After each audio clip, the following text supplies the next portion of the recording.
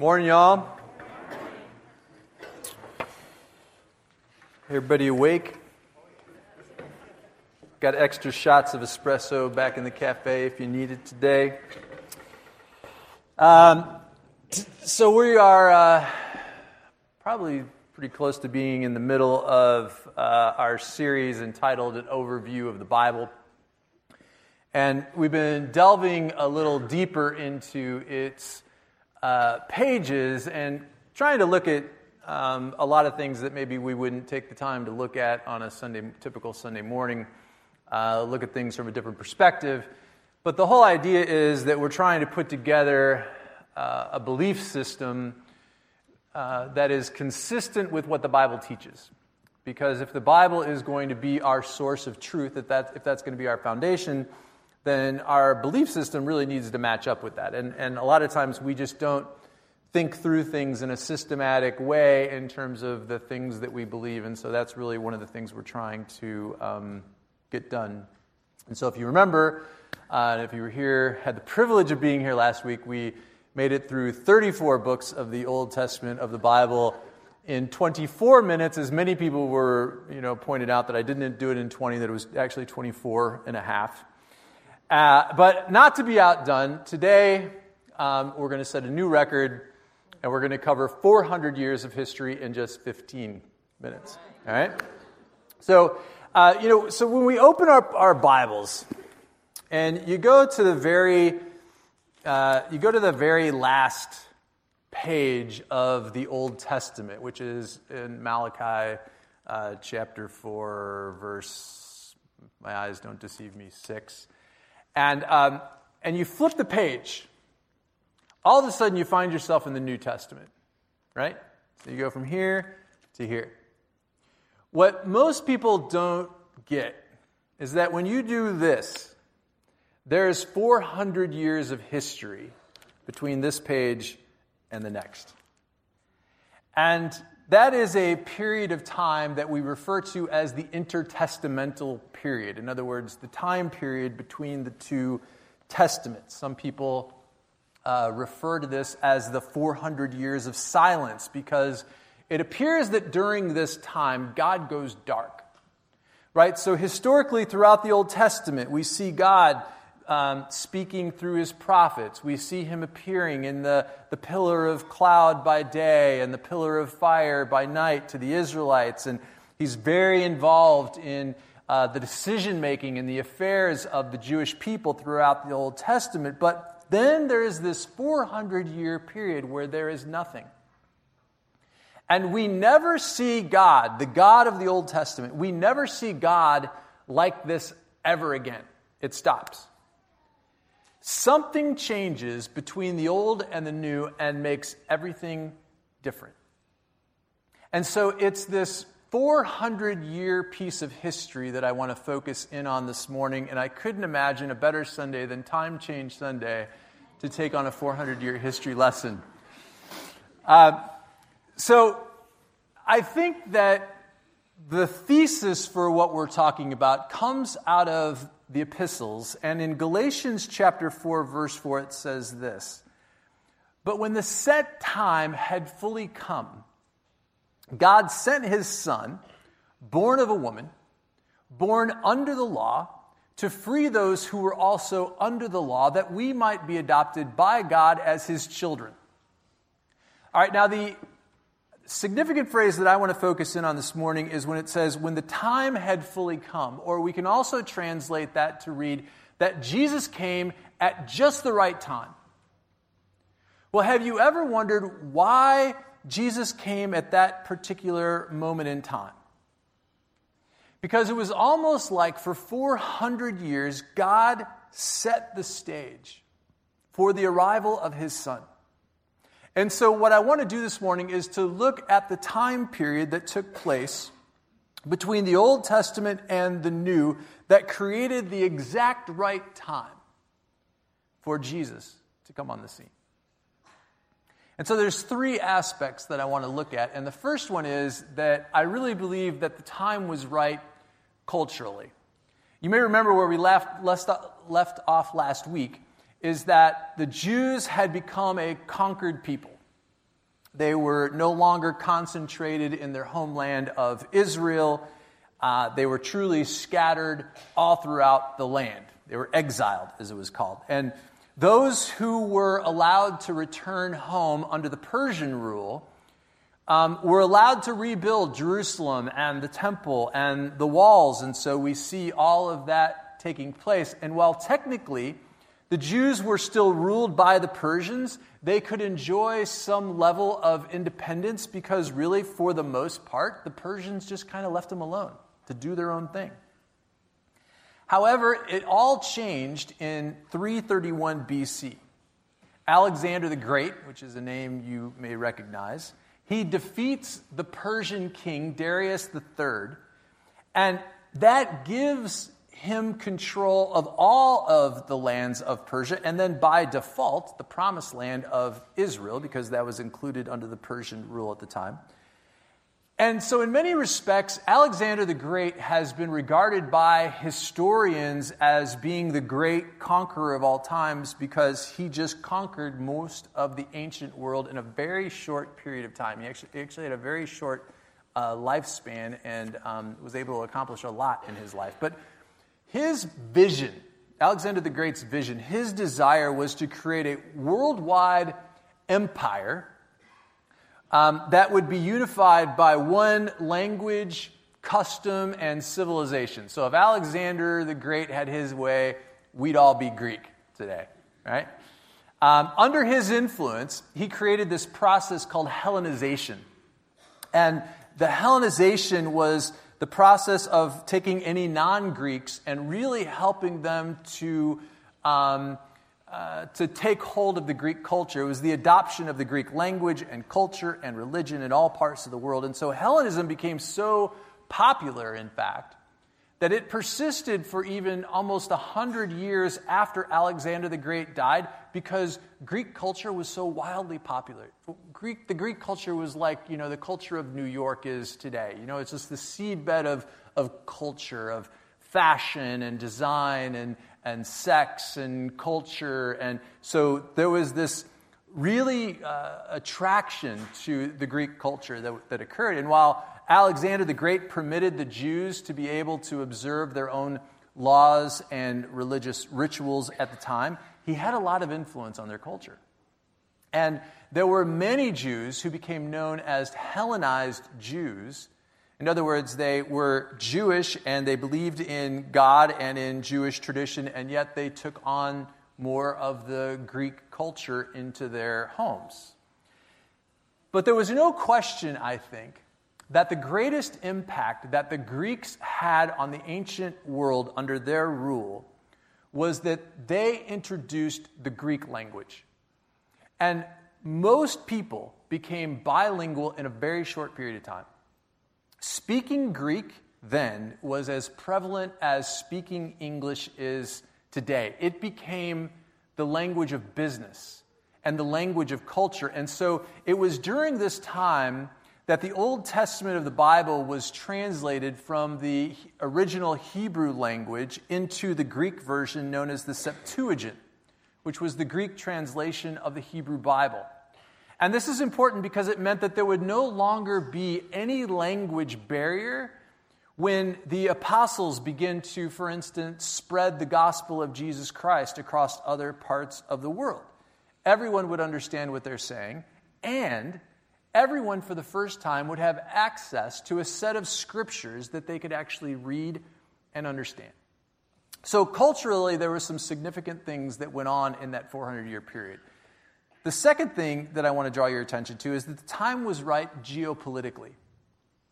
The independence that the Jews enjoyed ended in 63 BC when a Roman general named Pompey came and conquered the ancient world and along with it, the people of Israel.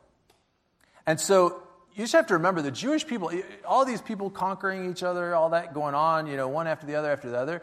The Israelites were kind of just kicked around a lot.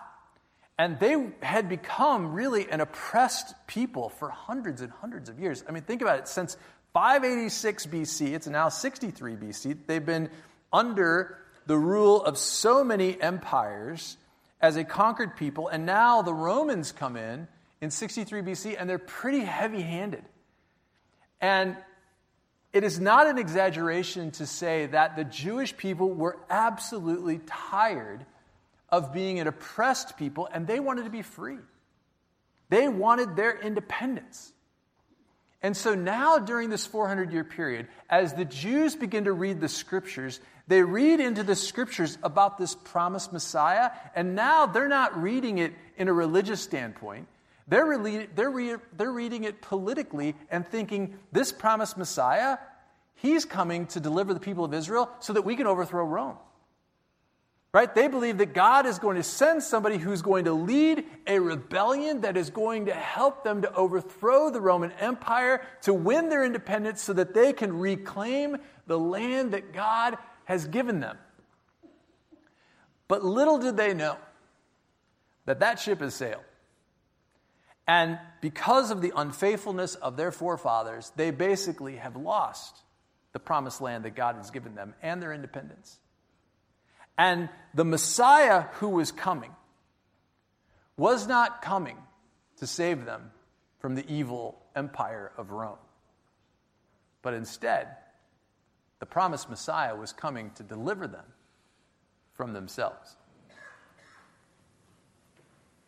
Yeah, so this whole idea of the promised Messiah, if you think about it, though, like God's promises in the Old Testament, where he was making them promises, he was promising, that the ancestors would be like the stars. He promised them the promised land. He was very involved in the battles.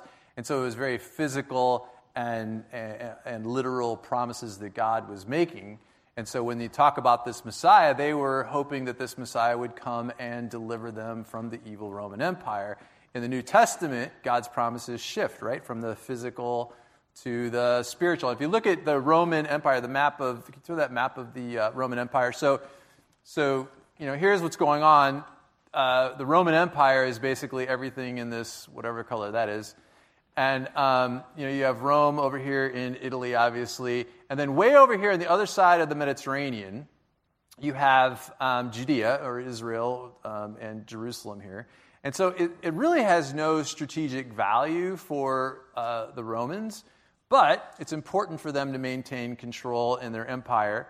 And what is important is that they're getting taxes and goods from this region, these people. And so it's strategically, militarily not important, but it is economically important. And so if you can imagine, the Romans sent over soldiers to police this area. They were here in this territory, and they were there to police the people, to collect the taxes, and make sure that, everything was peaceful. They really just didn't want to even think about these Israel people. They just didn't want any problems. And so geopolitically, this was a very, very important time. And it got even more intense, I think. And of course, the Jews absolutely hated this whole thing because the Romans were so involved and heavy-handed. But it got even more intense when there were Roman empires that came later on, like Augustus Caesar, who declared himself to be a god, and that everybody in the Roman Empire should bow down and worship Caesar as a god. And of course, so many of the Jews rejected that idea and rebelled. But so what was going on, and I think it's important to understand some of the historical context as the New Testament begins, is what was going on was there was a lot of Jewish rebellions that were occurring in the intertestamental period. So there were the Maccabees that were very famous for their battle, which is the reason why the Jews celebrate Hanukkah. But there was these group of rebels that emerged during this time called the Zealots. And they were really there they really wanted to figure out a way to overthrow Rome. And so while they weren't big enough to take on the Roman government and the Roman armies, they could make their lives miserable. And so some of the Zealots were so intense that they would actually carry around daggers in their cloaks, and whenever they would find a Roman soldier who was by himself, they would go and kill him. That was part of the gig. So all of that to understand, like the Gospel of Mark chapter 3, when it lists the disciples, and all of a sudden you read that one of the disciples, Simon, is a zealot. now it begins to take on a different context, right? And you wonder, okay, is this guy really following Jesus because he believes he's the Son of God? Or is he following Jesus because he thought Jesus was the Messiah, the one who was promised, who's going to lead them in a rebellion to overthrow the Roman government? And you can also imagine that when you have two disciples that are diametrically opposed, like Simon the Zealot and Matthew the tax collector, who is collecting taxes on the Romans' behalf, you can understand, gosh, that's a recipe for disaster, right? There was probably no love lost between them, and there had to be a little tension that was going on at first. And so now you can also begin to understand why the opening verses of the New Testament, if you ever read Matthew chapter 1, it starts in a very boring way because it talks about the genealogy of Jesus, and this person begot this person, and this person begot this person. Because what it does is it traces the lineage of Jesus Christ from Abraham to Jacob to King David, all the way to Joseph and Mary, because what it is doing, it is showing that when at Jesus' crucifixion, for instance, when they mock him in a way and call him the King of the Jews, that he really is the legit King of the Jews. Like he really is of the line of King David and is the next in line to be king. So then you also then understand why when King Herod, when Jesus was born, you have this King Herod who goes out and kills all of the male children in the area, because what is he trying to do? He's trying to get to Jesus. He's trying to kill Jesus because he thinks that Jesus is the legit next king of the Jews who's going to take over his throne, and he wants to put that down from the very beginning. And so when you start looking at the historical context of the Bible, there's all kinds of complicated dynamics that are going on that, a lot of us will just read through the scriptures and not understand, but there's a lot of historical context that emerges. So the last point that I want to make about the geopolitical part is that the other thing that the Romans did was to create what they called Pax Romana, which was Roman peace. And what they were really doing was the Romans were not focused in on military operations. They were focused in on making money. And so they created economic stability and a marketplace for the first time. And so for the first time in the ancient world, so if you can imagine, before this 400-year period, the world was kind of in chaos, right? Everybody was kind of conquering everybody else. You have this 400-year period that emerges. But when the Romans come in, they institute order. There is law and order, so to speak. And they also are the first to put in highways all along all through the Roman Empire. So now all of those areas are now suddenly connected, and you can access all of those areas that you weren't able to before because they believed in the import and export and wanted to create free trade. So the reason why this is important is because this all paved the way, excuse the pun, for the gospel then to be able to reach every part of the modern world. So when the apostles go out and to go out and preach and to teach Jesus Christ and begin to take Christianity to the rest of the world, all of a sudden you have access to the rest of the world that you didn't have before. It was amazing. The third thing that I want to talk about, that the time was right religiously. So it says in Galatians 4 in our passage, God sent his son, born of a woman, and he was born under the law, to free those who were also under the law. Well, what does that mean that Jesus was born under the law? Over that 400-year period, the Jewish faith had become very politicized. And it had become all about keeping the nuances of the law of the Jewish faith, which, while it started very simply, was, the Ten Commandments, right? That's where the law started, was God handing Moses the tablets of the Ten Commandments. But what happened was, and Greg talked about this a few weeks ago, but the law grew into 613 other commandments that were created that made up the entirety of the Jewish law. So now you have all these laws that you have to keep perfectly according to the Jewish faith. And the evolution of these commandments derive mostly from the first 5 books of the Bible that are called the books of law, or we call it the Pentateuch. In the Jewish faith, it's called the Torah. And this is the core of the Jewish faith. This is their belief system because they believe that from these 5 books, most of the 613 commandments came, and they had to follow these to the letter of the law. And so as the keepers of the law, the religious leaders of that day had gained a significant amount of power. I mean, just think about it. They could have somebody put to death because somebody is accused of committing adultery. Or they could have this person arrested for not keeping the Sabbath. There is a power about that where they now have some control of the people. So I want to introduce you to 4 different groups of religious leaders that I think that are important to know, because as we read through the New Testament, these 4 groups pop up from time to time. And while they are separate, they're all pretty connected. So first of all, the Romans wanted to give the Jews the appearance of having control. And so they gave, King Herod as a figurehead. He's kind of a political lackey, for the Jews. And then they granted limited authority to the Jewish leaders, the religious leaders, called the Sanhedrin. And the Sanhedrin was a group of 71 religious leaders who were kind of the moral authority of the Jewish people. And you might call them like the Senate or the Supreme Court of the Jews. But you may remember that it was the Sanhedrin that was responsible for the arrest of Jesus Christ, right? And you also may remember that they didn't have the power to put him to death. They had limited power, right? They were able to bring up Jesus initially on charges based on his religious viewpoints that went against Jewish law, but they didn't have the power to put him to death as a result of that. And so they had to take Jesus then before Pontius Pilate, who was the real law in the land because he was the Roman governor at the time. And they twisted all of these accusations that they were making against Jesus religiously and twisted them to make Pilate believe that Jesus was actually a zealot, that he was rebelling against the Roman government. And so it was really Pilate who ultimately was the only one who had the authority to sentence Jesus to death.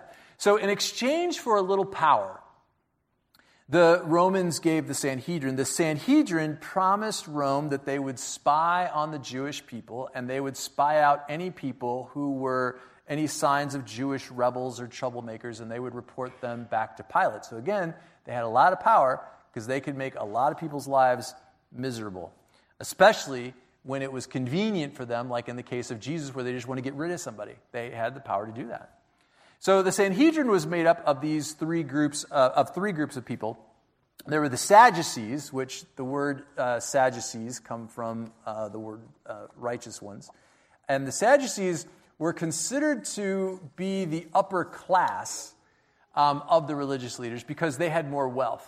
And so they had more power because of their wealth as a result of that. And as you can imagine, they weren't very popular with common folk who weren't wealthy at the time. And the Sadducees embraced the Greek customs and culture that Rome was introducing because they loved the more lavish lifestyle, and they had the ability to buy the fine fabrics and all of that stuff that the Greeks were putting out there.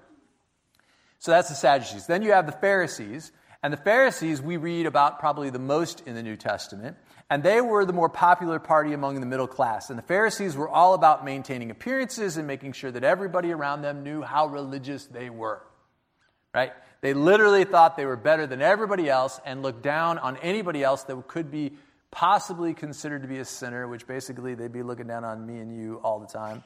And the Pharisees were all about looking good on the outside, while on the inside their hearts were cold, and they were all in it for themselves. And there was a third group of religious leaders called the scribes. And many scholars believe that the scribes were simply the elite of the Pharisees. They were more educated, more respected, and you might call them the lawyers of Jerusalem because they studied and knew the law like anybody else. So they had three jobs. One is they copied the scriptures by hand. That was one of the things, that's why they were called the scribes. Secondly, they interpreted the law. And the third thing is they are the ones who really did most of the teaching in the temple and the synagogues, and so they were referred to as the teachers of the law. They were like the top of their class. But listen to what Jesus has to say about them in Mark chapter 12. Jesus says, watch out for the teachers of the law. They like to walk around in flowing robes and be greeted in the marketplaces and have the most important seats at the synagogues and places of honor at banquets. But really, they're preying on widows' houses. And by that he means he's taking advantage of them financially and enriching themselves through the giving that they give to the temples. And for show, they make lengthy prayers. Such men should be punished most severely. I don't think that Jesus had a lot of respect for the scribes, as most people did in their culture. And so it was in this environment that Jesus was born under the law, as our passage in Galatians says, meaning that religion in that day was off, and it had become very politicized, very judgmental. And what was happening was that the religious leaders were really enriching themselves financially and in power, and they were really keeping common people out. They were keeping common people away from God. I mean, Jesus said in the Gospel of Matthew chapter 23, he says, "Woe to you, teachers of the law and Pharisees, you hypocrites! You shut the door of the kingdom of heaven in people's faces. You yourselves do not enter, nor will you let those enter who are trying to." Pretty tough talk. And so if the religious leaders were considered to be the gatekeepers to God, and the law was the lock on the gate, then Jesus would be the one to kick it down and to make God accessible to everyone for the first time in hundreds of years. Jesus really blew up religion in that day. I don't think any of us can really understand the impact that Jesus, when he came on the scene and started preaching, the impact of his words. But he comes on in Matthew, again in Gospel of Matthew chapter 23, he says, "Woe to you, teachers of the law and Pharisees, you hypocrites! You are like whitewashed tombs, which look beautiful on the outside, but on the inside, you're full of dead man's bones and everything unclean. In the same way, on the outside you appear to people as righteous, but on the inside you are full of hypocrisy and wickedness." These are the most elite religious leaders, and Jesus is just tearing into them. What Jesus is really saying, and so this is really important from a religious standpoint in terms of the context of that day, is that Jesus begins to tear down all this idea of the Jewish law and the politicization and the judgmentalism. And he says, look, unless you have a heart for God, you have nothing. Jesus said, what God cares about is what's in your heart. Not about how great you appear or your money or your wealth or anything else. And so needless to say, there was this tension that arose between Jesus and the religious leaders of that day that went on and on and on and did not stop until the day they had him killed. So for 400 years, God sets the stage for the arrival of his son. And in that 400-year period, there was a civilization that was created with law and order and peace. And there were highways that created access to the rest of the world. And there was a language, a common language that everybody could speak and get access to the scriptures for the first time. At just the right time, Jesus was born under the law so that he could free those of us, you and me, who were also under the law. Jesus broke the death grip that these religious leaders had on God, basically. And he kicked the door to heaven open and he said, now, all y'all come in. You may be a bunch of messed up sinners, but you're my messed up sinners. And I will adopt you as my own, as my children. And the good news of the gospel begins to penetrate the darkness of the 400 years. As now, all of a sudden, we hear God speak again, but in a whole new voice, in a whole new way. Jesus did everything that he did. He took on the religious leaders. He reinterpreted the law. He was nailed to the cross. He was beaten. He broke down the doors of hell. He was resurrected from the dead for all of one reason. There was only one thing that motivated him to take his plan to the final end, to the ends of the earth. that he knew that one day, that no matter who we are, no matter what we've done, that while we were a bunch of messed up sinners, Jesus died for us. God so loved the world that he gave his only Son to come into it and to change everything.